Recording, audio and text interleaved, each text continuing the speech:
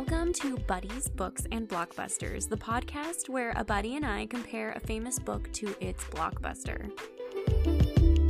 So this week's trivia question was, what are the different Horcruxes? And here is the answer. The seven Horcruxes. Okay, so the first one... She's British, y'all.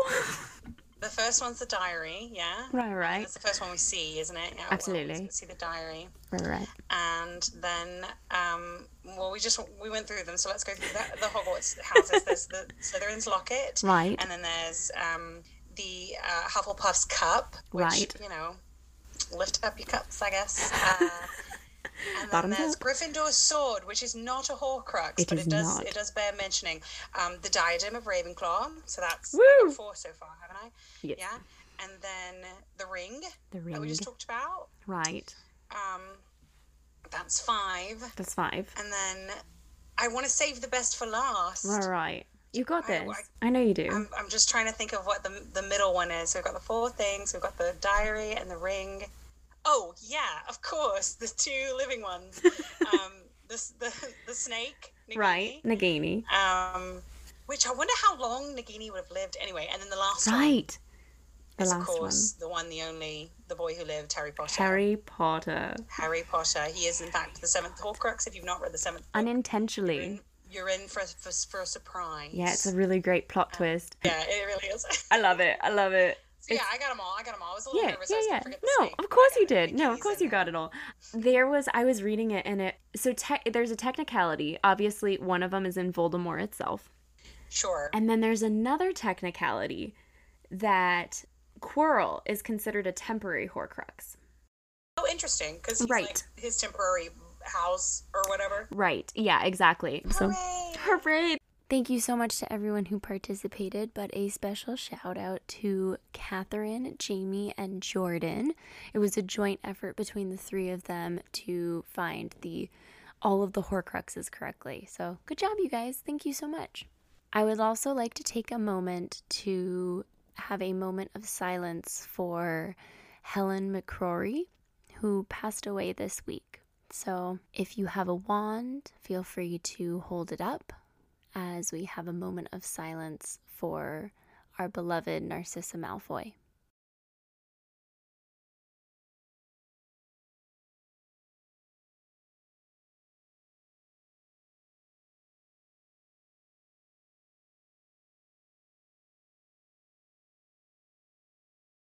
Thank you. I will be separating this episode into 2 parts as well, so I hope you enjoy part 1. The 7th and final installment of the series starts with Lord Voldemort being in power.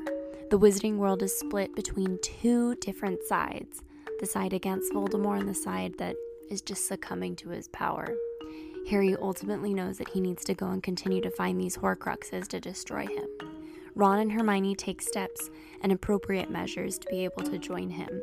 They attend Bill and Fleur's wedding, but unfortunately, it's infiltrated by Death Eaters. So Ron, Harry, and Hermione have to start their run a lot faster than they expect. They end up housing at Grimmauld Place, and they discover some things about Harry's past, as well as Kreacher's past. They are able to make amends with him and move forward. They discover that the real Horcrux locket is under Dolores Umbridge's protection, so they find a way to infiltrate the Ministry as Ministry officials to go and get it. They ultimately get it and must run out of the Ministry and must go back into hiding. There's a lot of camping that happens, a lot of tension builds up between Harry, Ron, and Hermione, and ultimately Ron finds himself very jealous and huffs off and leaves. In that time, Hermione and Harry decide to visit Godric's Hollow to see Harry's childhood home. While they're there, they find Bathilda Bagshot. Bathilda Bagshot is actually Nagini in disguise, and he tries to get Harry, but ultimately does not succeed. When Hermione tries to save Harry, she ultimately breaks his wand. Ron returns just in time to find the sword of Godric Gryffindor, which Harry was trying to retrieve. Unfortunately, the Horcrux around his neck had tried to strangle him. So Ron saves him, and he defeats the Horcrux with the sword of Godric Gryffindor. After Ron joins them again, they decide to go visit Xenophilius Lovegood, Luna's dad. He explains the Deathly Hallows to them. They are 3 items: the Elder Wand, the Resurrection Stone, and the Cloak of Invisibility. And if one person has all 3, they are the Master of Death. Ultimately, they get captured because Luna has been taken by Death Eaters and Xenophilius Lovegood turns them in. At Malfoy Manor, they are imprisoned with Wandmaker Ollivander and Griphook. Dobby the house elf manages to help them escape to Bill and Fleur's cottage home, but is ultimately killed in the process. With Griphook's help, the trio is able to break into Gringotts to break into Bellatrix's vault, where one of the Horcruxes is, the Cup of Helga Hufflepuff.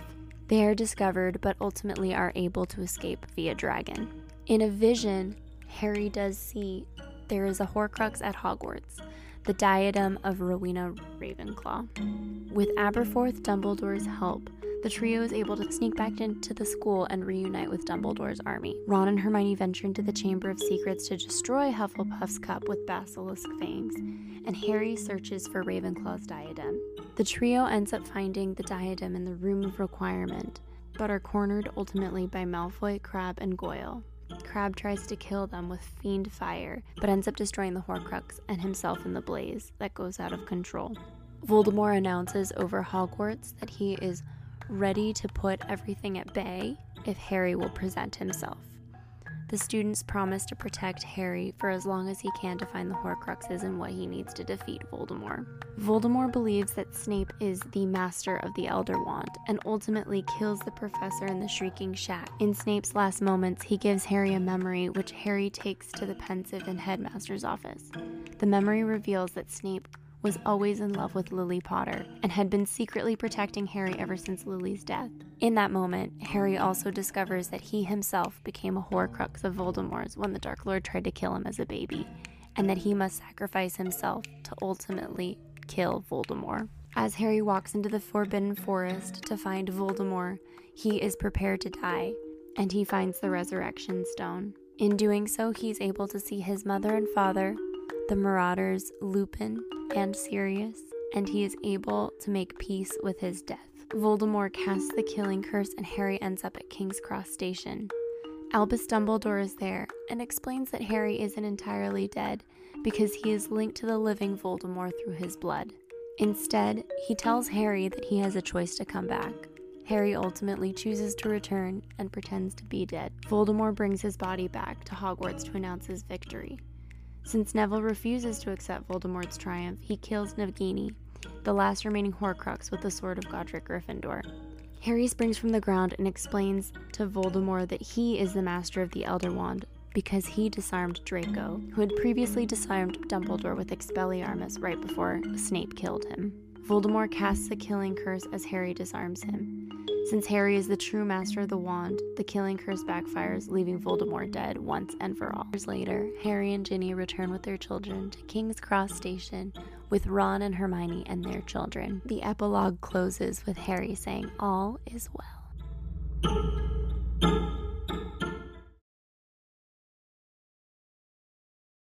Hello everyone and welcome to Buddies, Books, and Blockbusters. My name is Jessica and this week we have a very special buddy on with us today. She is definitely the buddy I've known the longest and probably one of my closest friends, Nicole! What's up? It's me, Nicole, your girl, the anxious shopper. Woo! That's me. Hi, my name's Nicole. I have known Jessica since early in high school. How did we meet? Like through drama? I think we met in drama. I remember the first time we hung out, we went to Gloria Jean's Coffee and we were talking about boys. As we do. Still, you're about to get married. So exciting. We were talking about boys. You went on a date with a guy and you guys went to see a movie or something. There's some contenders and who that could be, but I won't name names. Right, exactly. And me pining over all these people that I'm like, why did I You had nicknames for them. Oh my God. God. With nicknames.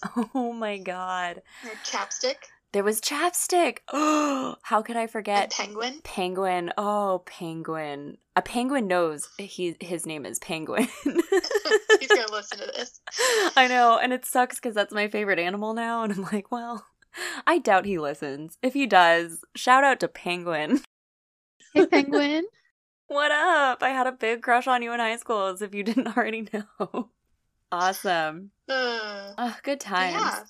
So, the first part of the podcast is we're getting to know the buddy. So, Nicole, we start out with the most important question. I actually don't even know this. What is your Hogwarts house? Okay, so I think of this question in two ways. There's what's my favorite house, and obviously it's Gryffindor.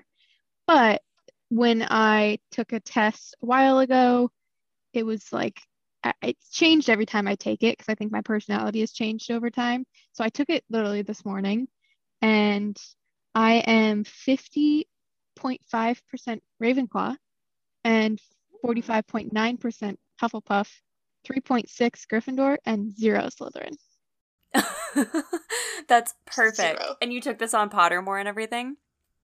I actually took it on time.com. Oh.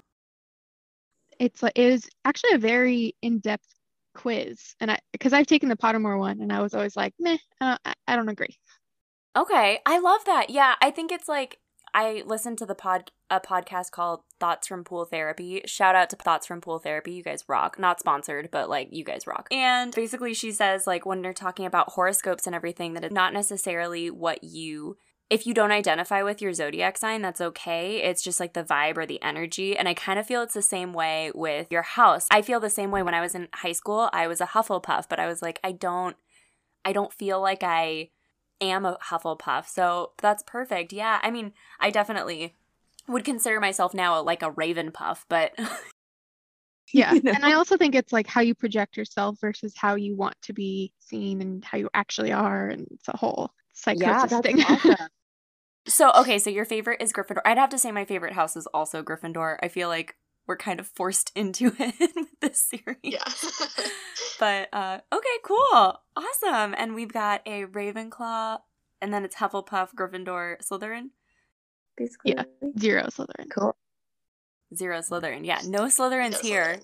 Actually, I feel kind of bad. I don't think technically Andrew was a Slytherin, but now that I think about it, I don't think any of my buddies were Slytherin. Sorry, that wasn't like anything against y'all Slytherins. It just, I looked at my most bookish friends and we all happen to be Ravenclaws, so. Oopsie daisies. Did I do that? Anywho. All right. Anywho, how did you get into Harry Potter? So it's kind of a funny story. So my mom started off reading them to me, as many people our age did, because we were too young to actually read them to ourselves, but they were. I love your mom. Hot and happening. And we got to maybe like the second or third book, and my friend spoiled the endings for me. So I, being the stubborn child that I was, saying, fine, I won't read them. We cannot bond over this now, to my friend. And so. Okay, that's a shitty friend. I did not finish reading them. I did not finish reading them till college. Like, I had watched all the movies, so like the last 3 or 4 movies I watched completely blind, like not knowing what happens really. Like, I knew the major plot points.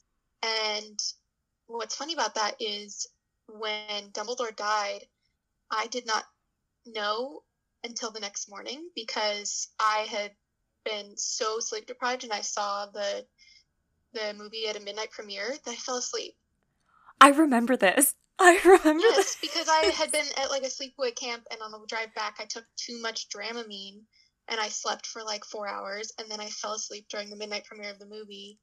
And the next day I was like reading about it and talking to someone, and they're like, yeah, when Dumbledore dies. And I'm like, what? Hold up. Oh no. I slept through that part of the movie. And it's like, it's really embarrassing to say that, but yeah. So then years later, I was like, you know what, I should probably read all the books. So I read them in order, and I wish my friend hadn't spoiled it for me. Yeah, that's so rude. It took away part of my childhood. I know. How dare they? That friend, if you're listening. They're not.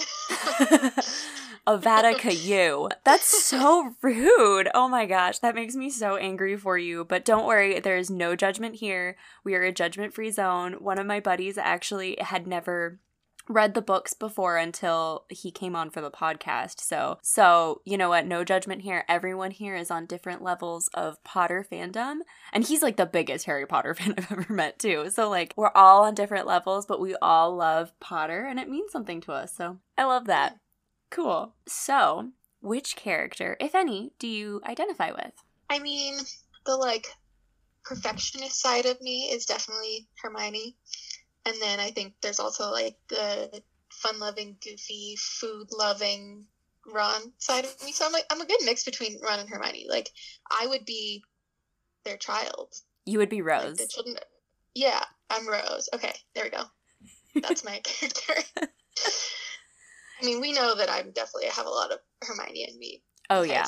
We even joked about how I made copies of your notes so that I could be the most prepared. Yeah, you guys, I'm podcast. like I'm like flabbergasted. Like all my buddies that have been on, you guys have been so wonderful. You guys were prepared. I really appreciate everything I made you do for this. I made them read and watch the movies. Like I'm kind of a terrible person, but I appreciate all of you for doing that. But Nicole was just like, I'm taking notes. I have like she's been commenting on the little Google Doc that I've been doing, like writing in her little stuff, and I'm just like, oh my God, I love you. Because it's the way I think too. So I appreciate it. It's awesome. You're welcome. Wow, perfect. So this question I thought was a fun one. What's your favorite obscure fan theory about the series? If you have one. So I did have to do some Googling on this. And I found one that I found kind of funny was that Dumbledore hired Lockhart for just like the shits and giggles. Like he knew he was a fake and he wanted to expose him, but also like just that he would find it funny. It was for purely his own entertainment that this like dumb guy is teaching, and he's just like sitting in his office giggling about hearing the dumb stuff he's doing. And like I just find that hilarious. That is a Dumbledore thing to do. Like, oh, this guy's super famous and everyone loves him. Let me show everyone he's a fraud. I love that. That's great. So, pod fan question from Chris. So, Chris was actually our second buddy, so it was kind of exciting that he asked this question. If you could choose a Horcrux to put part of your soul in, which would it be and why? A little dark, little... Thought-provoking. Thought-provoking. I love that word. And I think he specifically means of the Horcruxes Voldemort placed. But if you all... you would never make a Horcrux, so never mind. That would be insinuating that you were a murderer. I'm 0% Slytherin. I would not make a Horcrux. Yeah, you're right. Exactly. No serial killing here. Wink, wink, nudge, wink, nudge. Wink. You're a Taurus. You wouldn't. Oh, that's a great question. Okay. Probably the diadem because it's shiny and sparkly. And it was lost. Yeah. It's just some pretty jewelry. Like that's already part of my soul. Right. Exactly. Jewelry already has a part of my soul in it. It does. Nicole is very stylish, you guys. We'll have to like, I'll show like the pictures that you have and then a picture of you just covered in jewelry. I love it. Moving on to the fun facts. So we're going to start with fun facts about the book. So the book was actually released on July 21st of 2007. And J.K. Rowling actually abandoned another book series that she was writing in order to start working on the Harry Potter series. So she kind of was just like, oh, this isn't going to work out anymore. So Harry's shown me the way.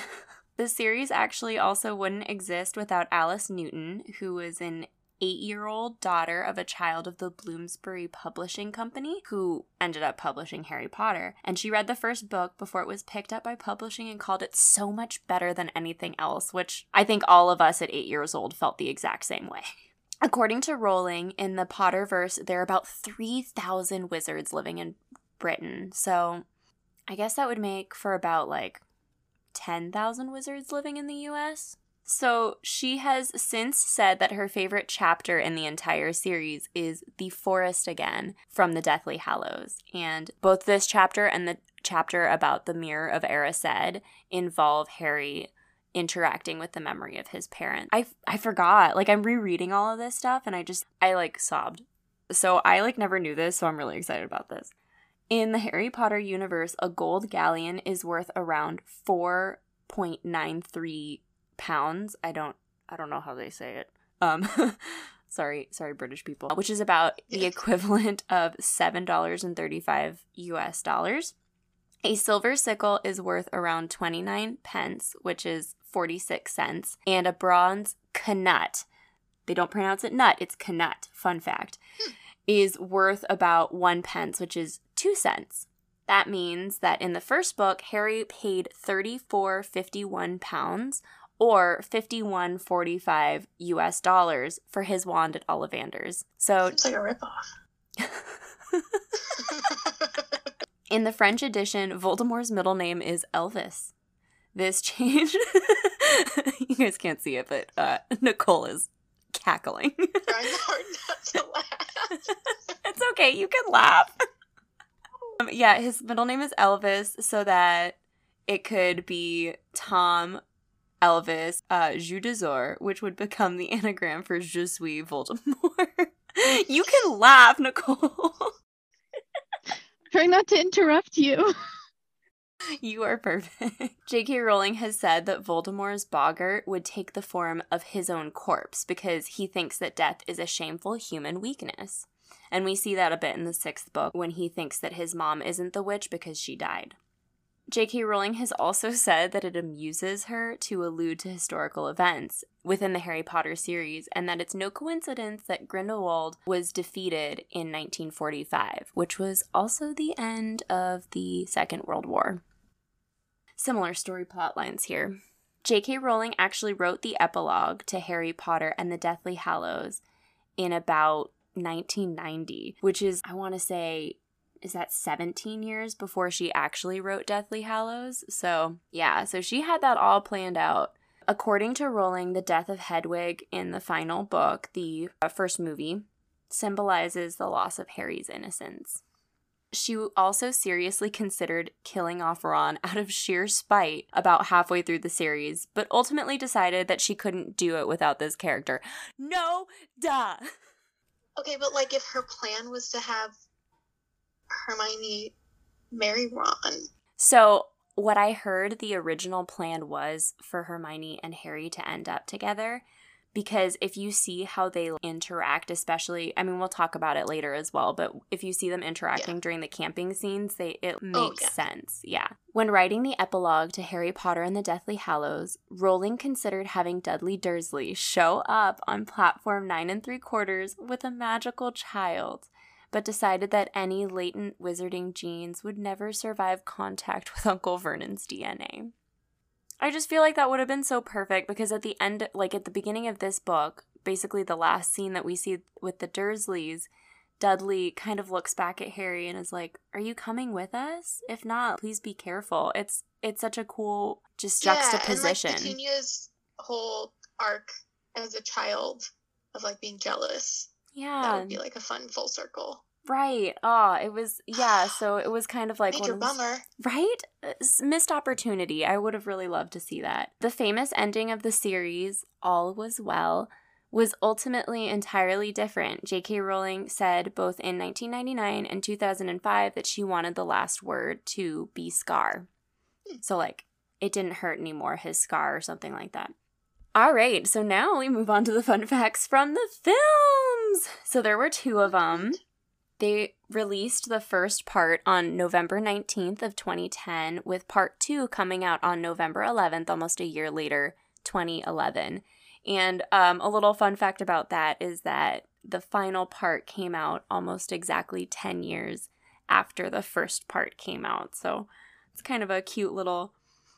It was a whole decade. The hardest scene to capture was the 7 Potters, so all of the people turning into Harry. It's my favorite scene, though. Right? No, it is. And I commend Radcliffe. I'm hideous. Don't look at me. I'm hideous. But, like, It's so entertaining. Harry does so well with the female characters. Like, Hermione's like, oh, wow, you really are blind. And yeah. It captures them perfectly. Yes, absolutely. This was something I noticed while watching. Neville and Harry wear similar outfits to what their dads wore in that Order of the Phoenix picture that's shown to him in the 5th book. Yeah, Neville's dad is kind of wearing a little sweater knit thing, and Harry's dad is like wearing a jacket over all his stuff. And during the final battle of Hogwarts, they're both wearing what their dads would have worn. It's really sweet. Mm-hmm. Kind of the Neville and Harry connection a little further. Even though Deathly Hallows Part 1 and Part 2 are different movies, they were actually filmed as one giant movie. So they'd film a scene from Part 1 one day, and the next day they'd film a scene from Part 2. So it would confuse the heck out of the actors because they'd be like, oh, am I dead yet? What is going on? But that organization and storyboarding. Helena Bonham Carter was one of those actors that felt confused, and she definitely remembers the torture scene at Malfoy Manor, and apparently she was so concerned that she kept going over to Emma Watson and saying, hey, are you okay? Because she was just going over the top. She ended up, right? She ended up actually hugging Emma Watson at the end of that scene, so this was something a lot of people noticed, and they were like, why is Crabbe black? Well, to explain that, Crabbe actually isn't in the film at all, in the last film. Completely different person. It's a completely different person. If you guys remember Zabini from the 6th book, he makes another appearance in the 7th book, Part 2. And it is because the actor who played Crabbe was arrested. His name was Jamie Waylett, and he was arrested and charged in 2011 for violent participation in the London riots. Yeah, he also was charged with possession and growth of cannabis in his house. Well, you know, it wasn't legal. It's still not legal in Florida, but it is in California. Yikes. Yeah, big yike. Yeah, it's legal in California.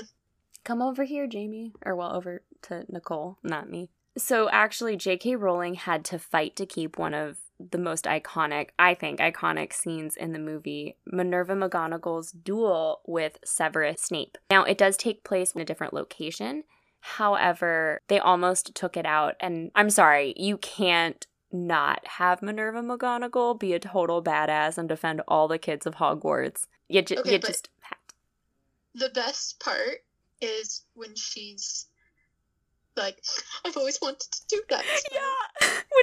It was literally for the same brain because I was just thinking about that. Do your duty. I always wanted to use that spell. Meanwhile, Molly just like looks at her and she's like, my kids are fighting in all of this. What are you doing? Yeah. We'll talk about this later too, but that Voldemort and Draco hug was improvised. I'm not surprised, honestly. Yeah, so there's that. It's so awkward. It's just so awkward. Tom Felton's then girlfriend actually played his wife Astoria in the epilogue. So he actually convinced the directors and filmmakers, like, hey, this is my girlfriend. Can she be my wife? And they were like, okay, weird way to propose, but okay. But they ended up breaking up, and Astoria actually ends up dying out of a blood-related illness in the rest of Harry Potter lore. Fun fact. Yeah. John Hurt, who played Ollivander, made an appearance in the last movies after 9 years away from the set, longer than any other returning actor. And unfortunately, he passed away soon after his role, or his, soon after appearing. Yeah.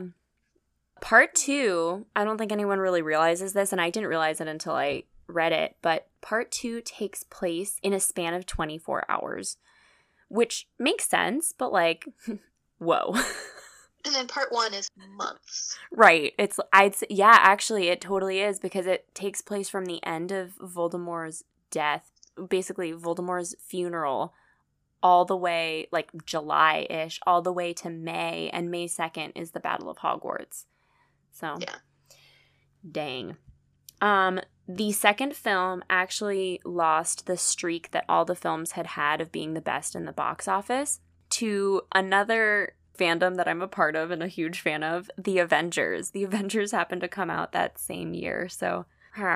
And I love this because I just love Rupert Grint. He's just such a random guy. On the very last day of filming, Rupert Grint decided to give his co-stars Daniel Radcliffe and Emma Watson not an ice cream truck, not, like a special wand or momentum or anything, a trumpet. He just gave both of them a trumpet. And they were like, oh, and everyone was like, oh, it's some fun inside joke. And he was like, no, I'm just random.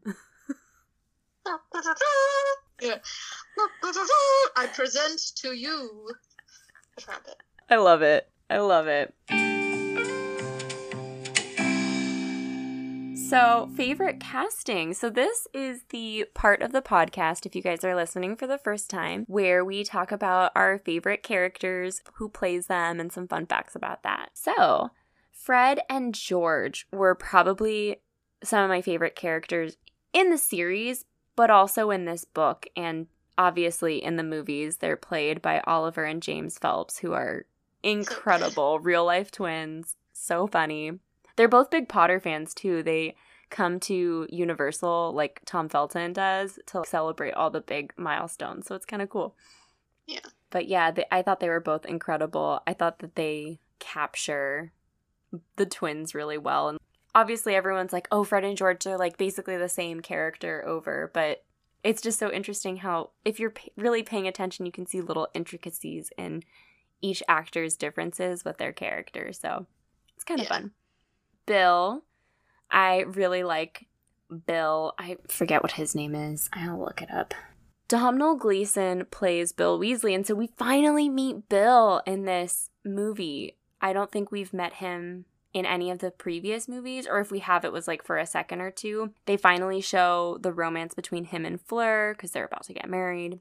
All that stuff, and of course he has the remnants of his attack by Fenrir Greyback in the 6th book. The actors who played Mafalda Hopkirk, Albert Runcorn, and Reginald Cattermole were perfect. I feel like they all took on Harry, Hermione, and Ron's fun little quirks and whatnot. Yeah, their personas really well. I was super impressed. I remember watching it and I was just like, oh my god, how is this not actually them? Like, it looks like they're wearing just like a costume or something. Even their facial expressions. Yeah, it was, I don't know, it was just super incredible, really cool to be a part of, or kind of seen. Oh my god, on that note, Helena Bonham Carter. Oh, the best. Just a queen. She's already the best in anything she does. Absolutely. And, yeah, on the same note of how she portrays Hermione is so good. Like, body language, facial expressions, yeah.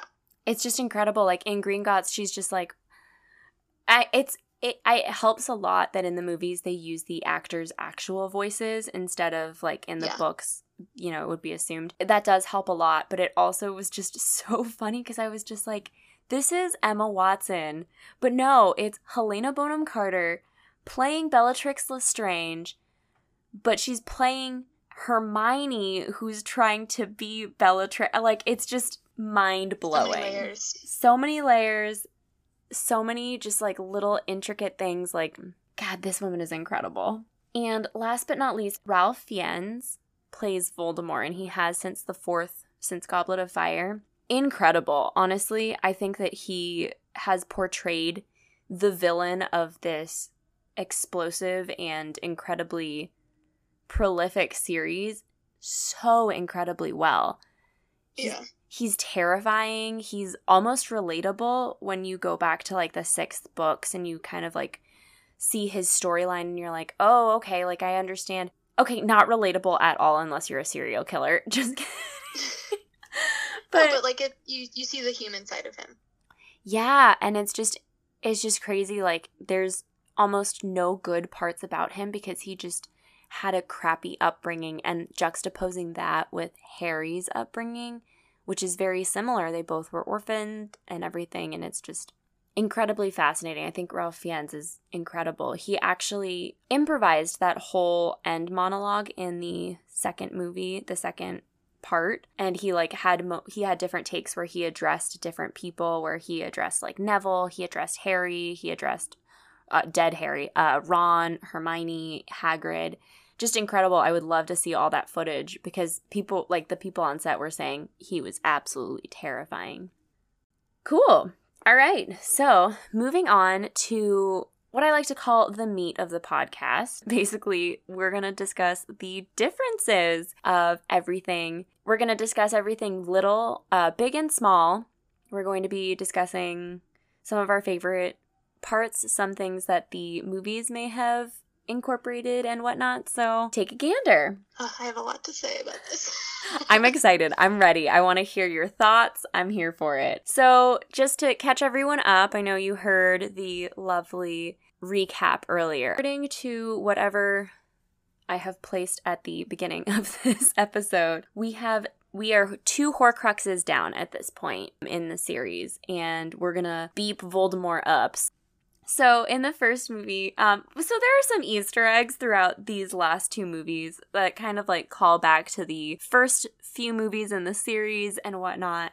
And I think the little one that I noticed right before everyone comes to kind of take Harry to a new location, we see Harry playing with the little figures that he was playing with at the beginning of the first ever movie. And we see him playing with his little soldiers. It's just really sweet. He's under the cupboard again, and it's his way of saying goodbye. So I liked the movie's take on that. In the second movie, there's an Equus poster in the cafe that they land in after Bill and Fleur's wedding. There's just lots of Daniel Radcliffe on display.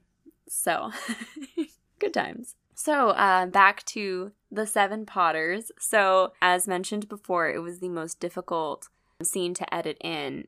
And Hermione says, so, Nicole, I should warn you. So, in the previous few books, I've noticed that J.K. Rowling takes some liberties with the words that she uses, and they're very sexual in nature. On that note, in the 5th book, we talk about how occlumency is external penetration. Yeah. Mm-hmm. Pardon?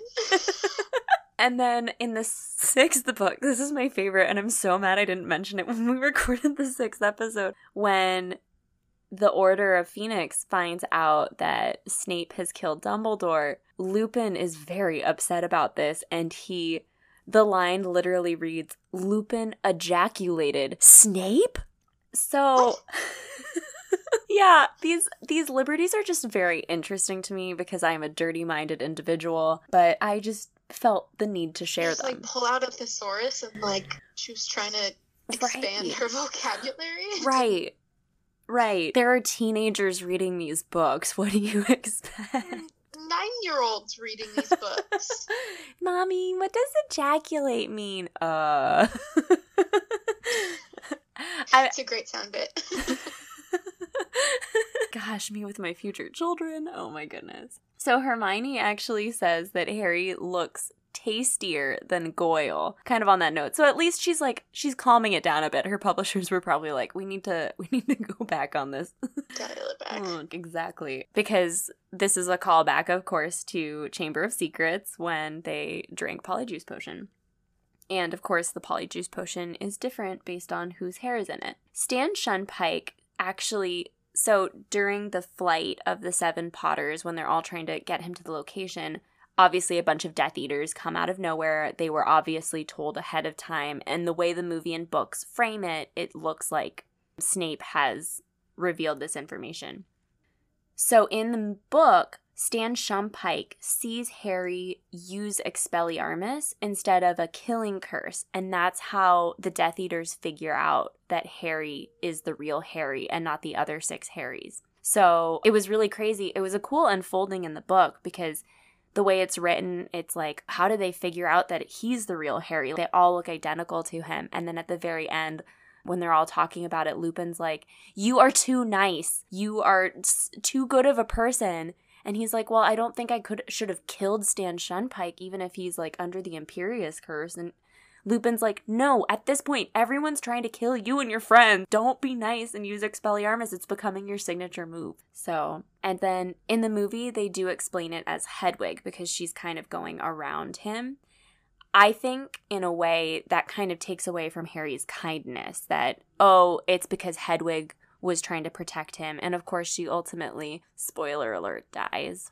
Yeah, I feel like Hedwig got the short straw, though. And yes. In the movie, their bond is so important, and I really enjoyed that aspect of, like, oh, I see that, her giving it away and being, like, protective. Yeah. Versus, like, in the book, Hedwig is just, like, sitting there and then just goes bloop.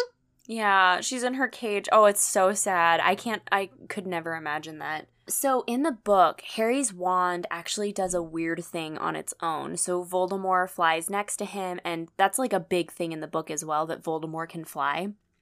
And without any assistance from anything. So everyone's like flying on brooms or thestrals, and Voldemort is just like, nah, I'm flying, bitches. And his wand does this weird thing where when Voldemort goes to kill him, his wand kind of turns around as a compass would and sets out these gold sparks that kind of protect Harry and ultimately Hagrid, who is currently falling. So it was just a really interesting thing to see, because this book has a theme of wands and wand usage. Obviously, Ollivander comes back. Grigorovich comes in. The Elder Wand is one of the Deathly Hallows. So it's definitely one of those things that I think was such a cool thing that was left out of the movies, and I understand why, but I just really liked that. They actually, in the books as well, the Order has separate houses for them to stop at. So Harry and Hagrid stop at the Tonks family and meet Ted Tonks and Andromeda. They are Nymphadora Tonks' parents. Mm-hmm. And the weird thing is that Andromeda looks exactly like Bellatrix, so it totally throws Harry off and he gets really freaked out. Ted Tonks is obviously a character in the book and not in the movie.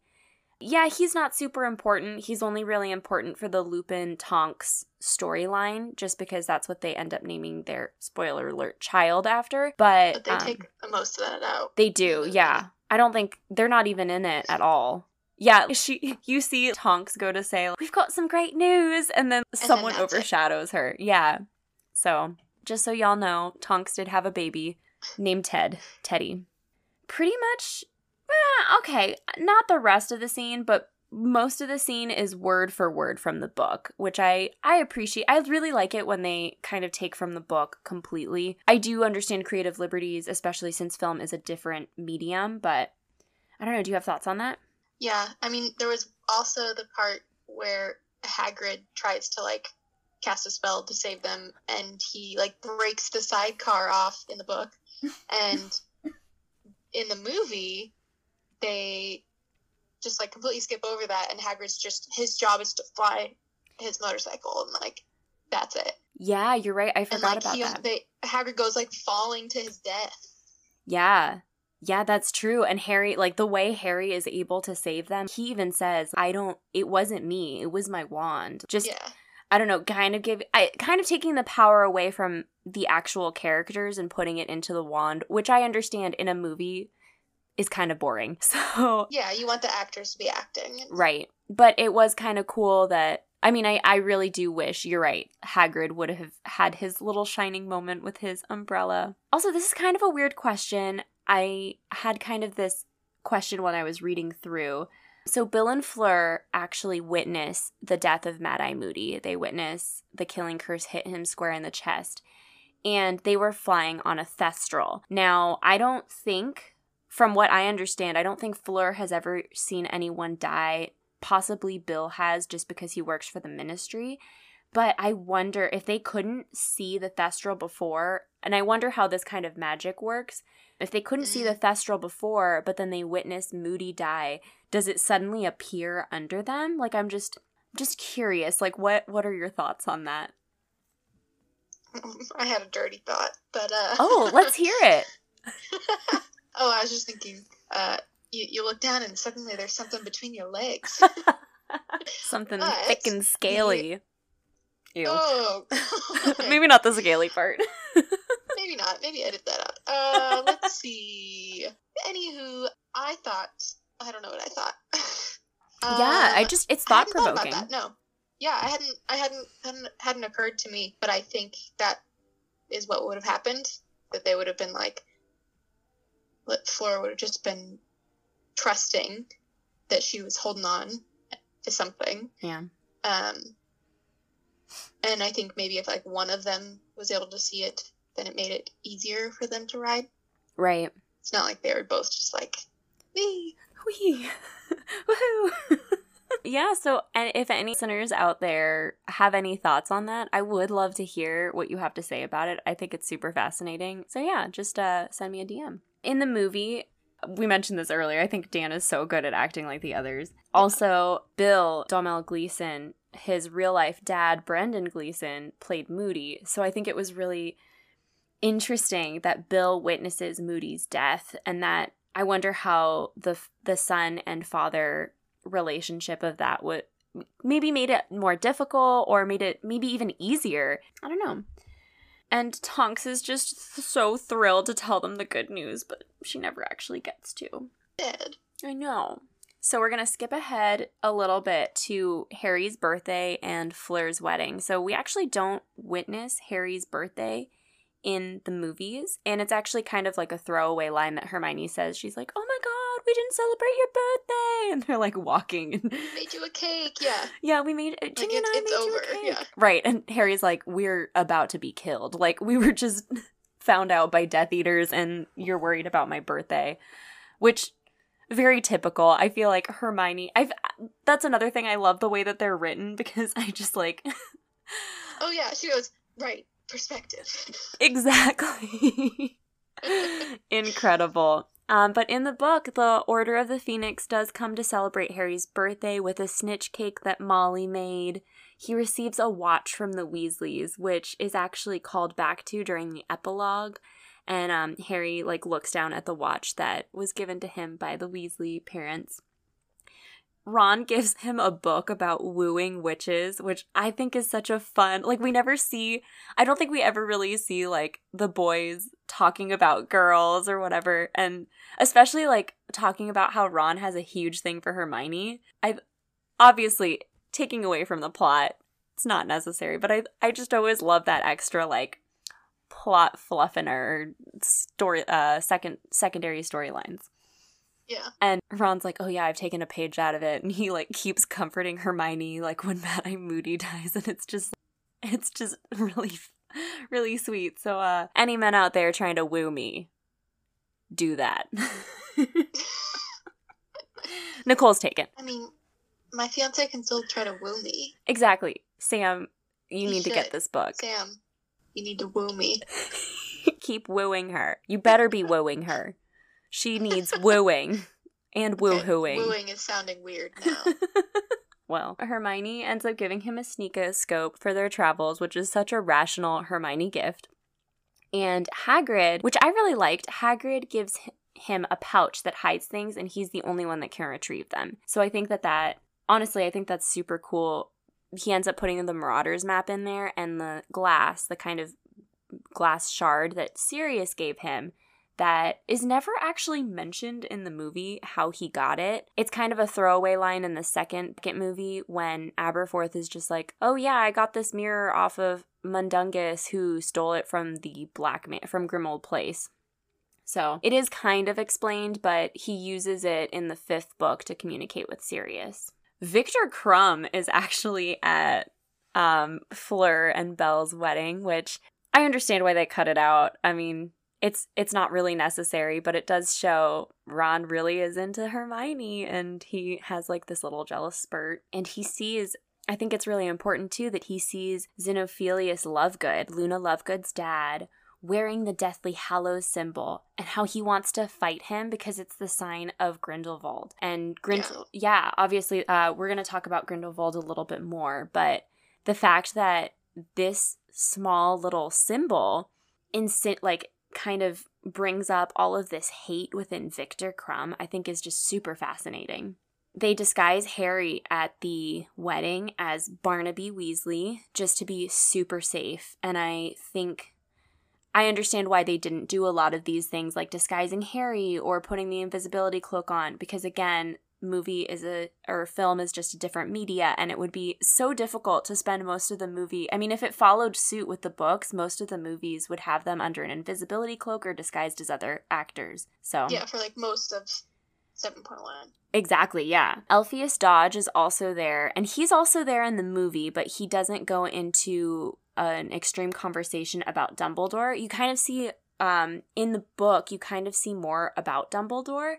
You see his not so great past, and we'll discuss that a little bit later, but it's really interesting because Alpheus Dodge is like, you don't understand, like, he's this great wizard, and Aunt Muriel, who's kind of that awful relative that you have to invite to everything, she's just like, no, he sucks, you know? So, yeah. There's also a scene in the book that I just, like, wish they included in the movie in the wedding when, Hagrid is, like, helping set up, and he goes to sit in, like, they described as, like, these elegant gold thin chairs, and he sits on, like, 4 at once and breaks them all, and is, like, fumbling around trying to help and, like, apologizing, and, like, I love any time that Hagrid is just, like, a bumbling goof.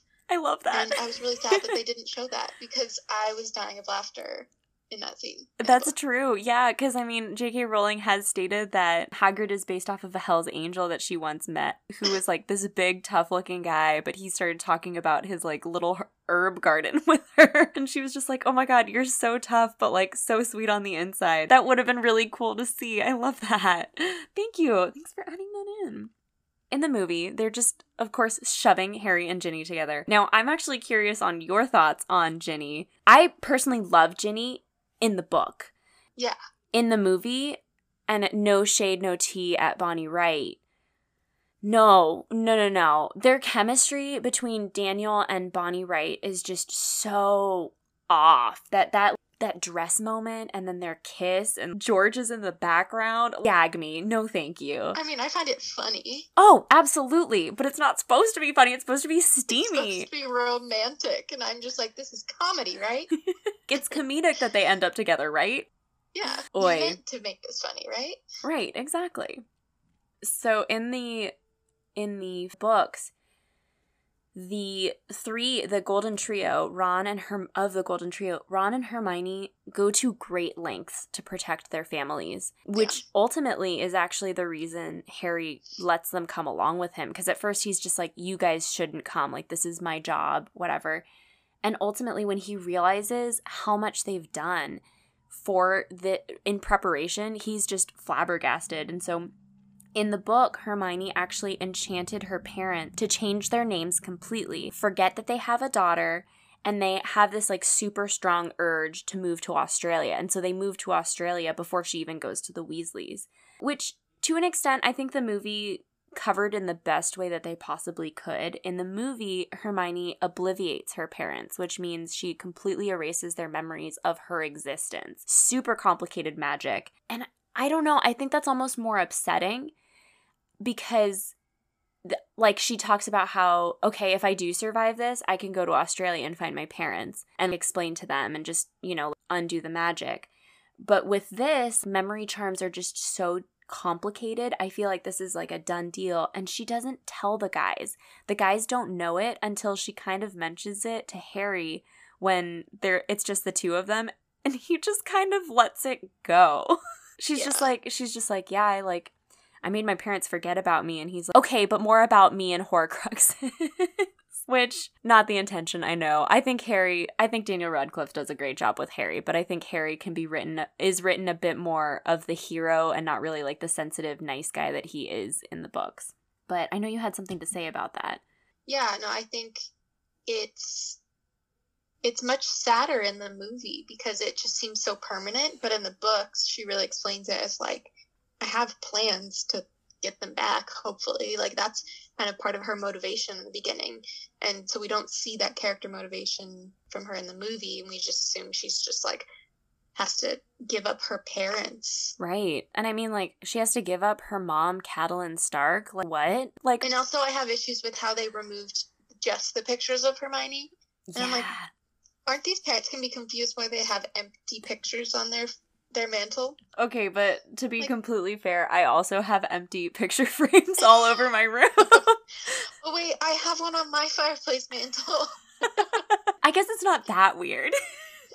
Okay, fine, it's not that weird. They'll just think they forgot to fill it, because I just have been lazy about filling it. Me too.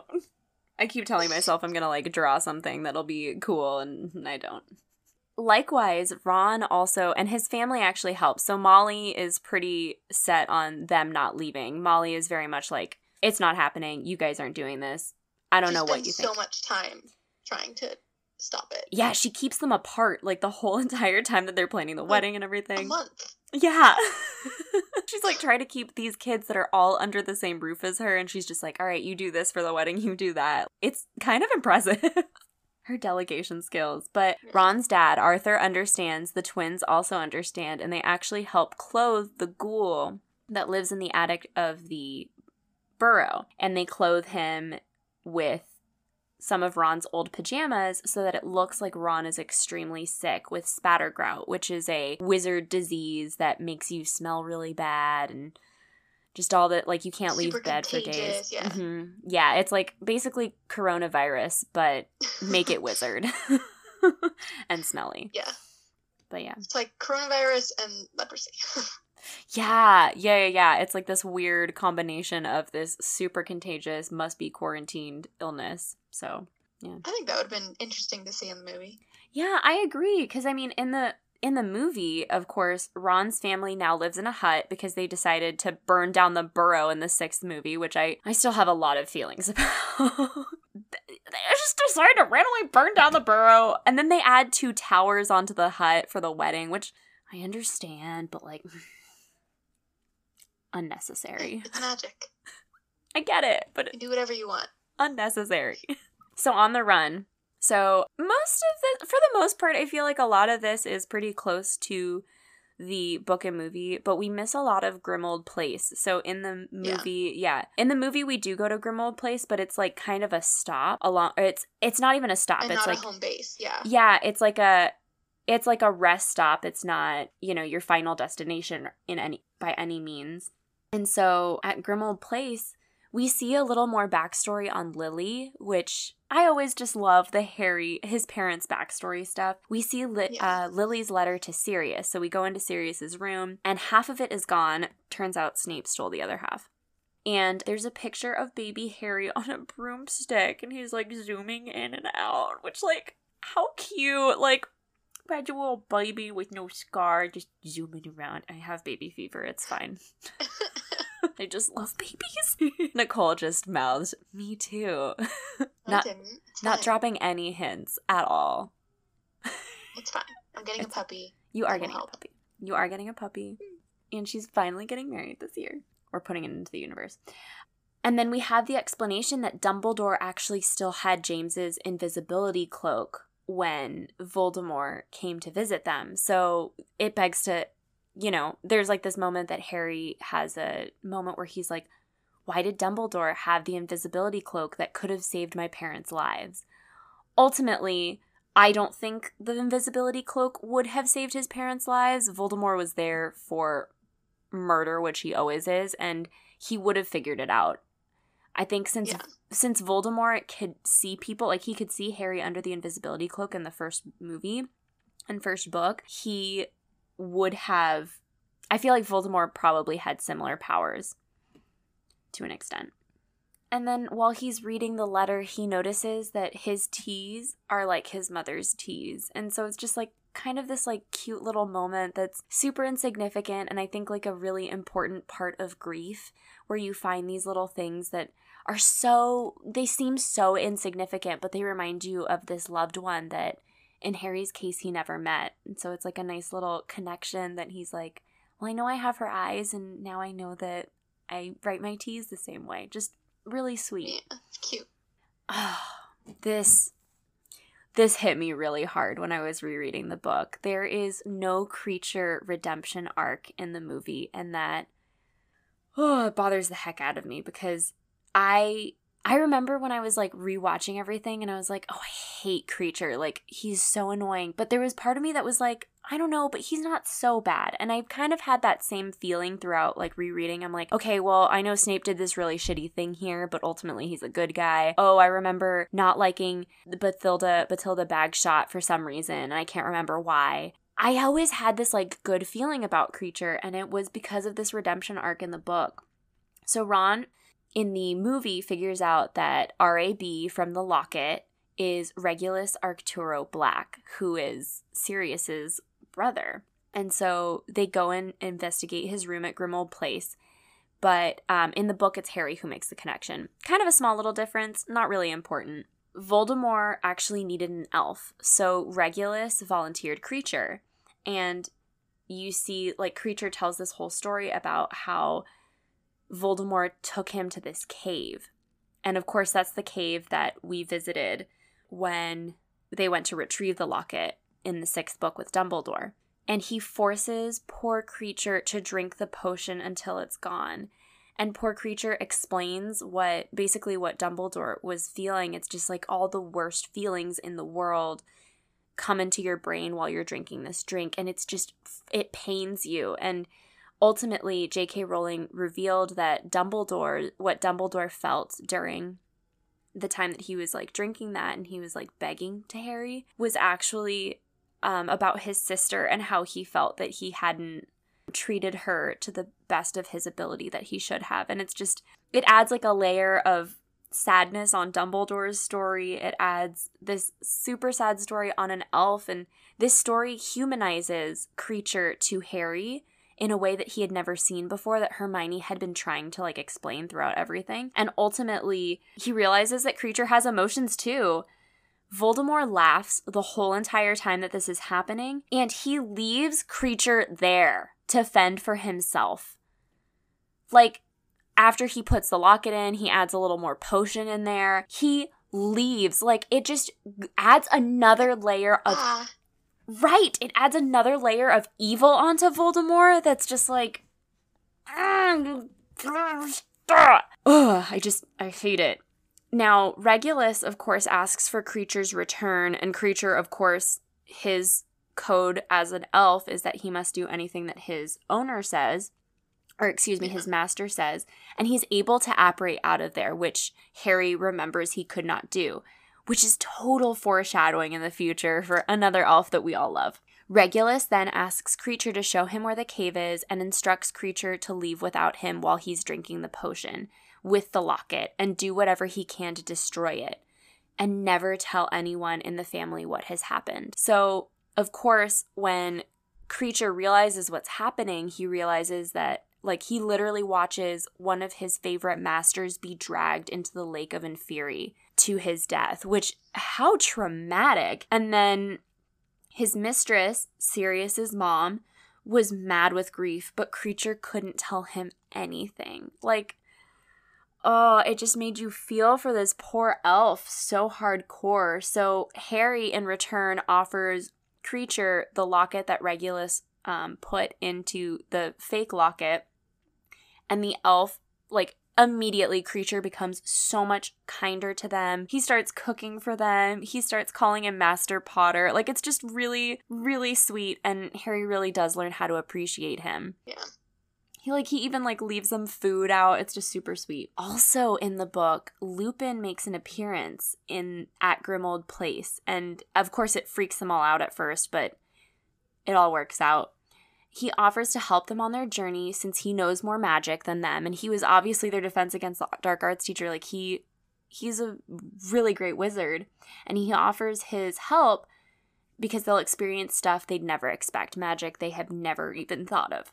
Turns out, this is when we find out that Tonks is pregnant. He's like, Tonks is with her parents, you know, all this stuff. And he's like, I shouldn't have ever married her. And he's just having all these regrets. And it's so sad to see Lupin in this just really sad moment of his life, because he's like, you don't understand. You've only seen me at Hogwarts. You've only seen me at the Order.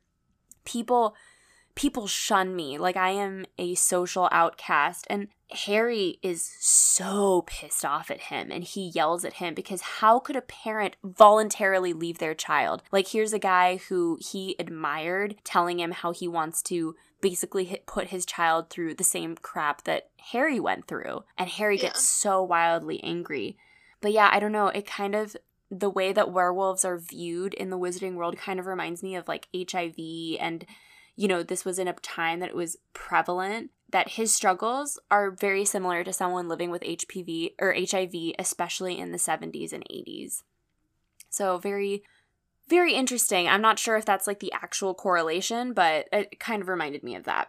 They spend some time in the book, they spend a month observing how to get into the Ministry of Magic.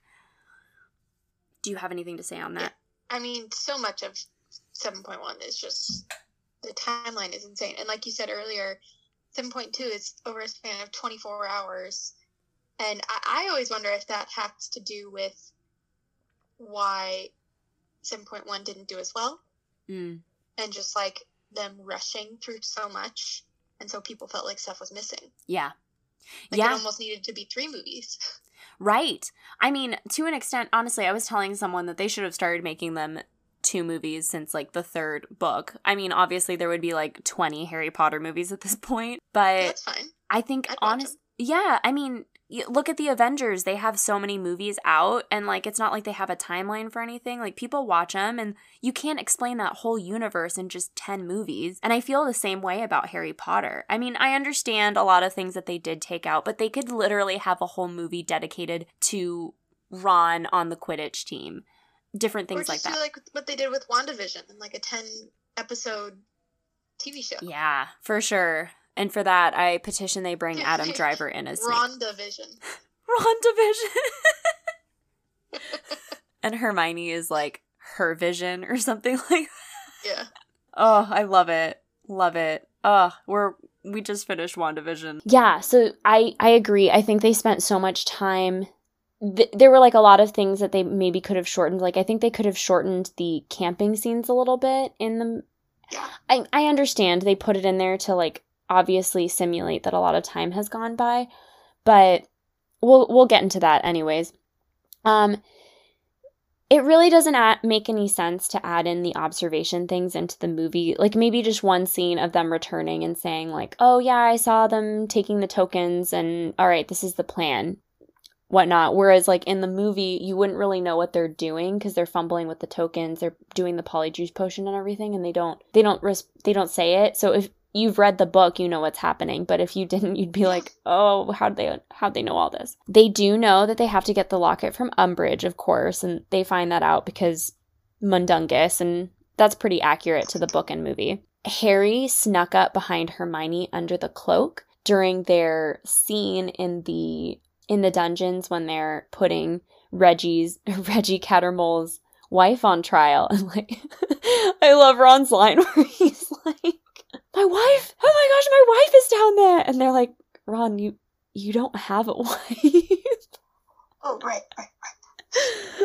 Literally the best. But yeah, and it's only revealed that there are intruders in the Ministry of Magic because Harry takes Moody's eye, which, what a disgusting woman, takes Moody's eye from Umbridge's office door.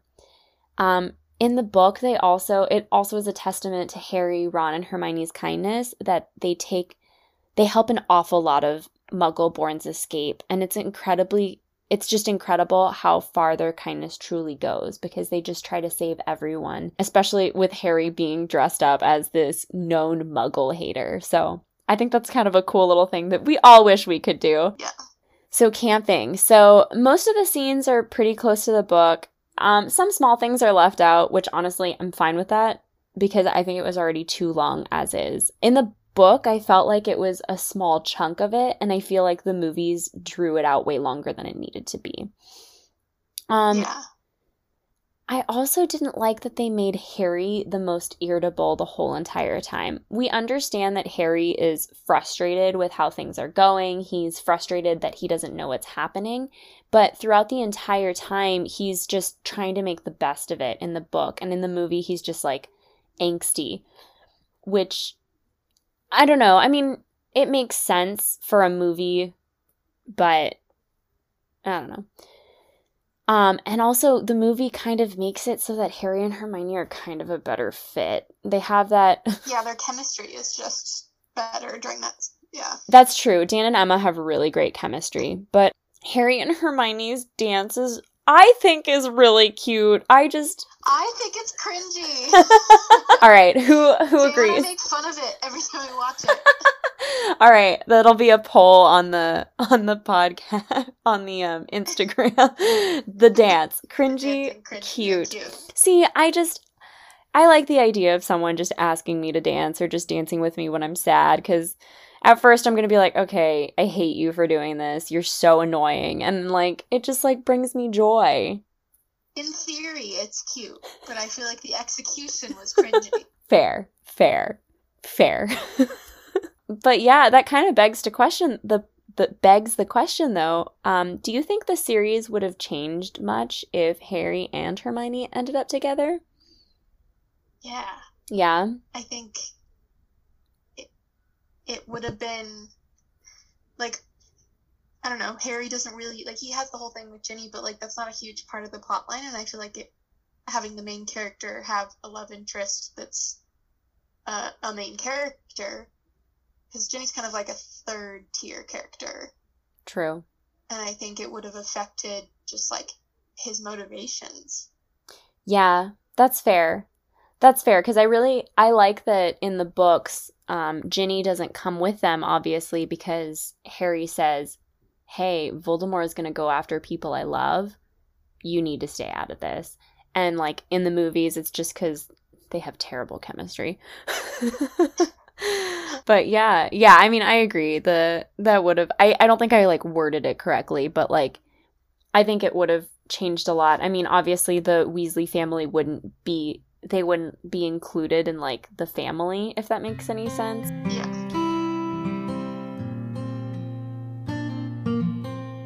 And happy reading, watching, and listening.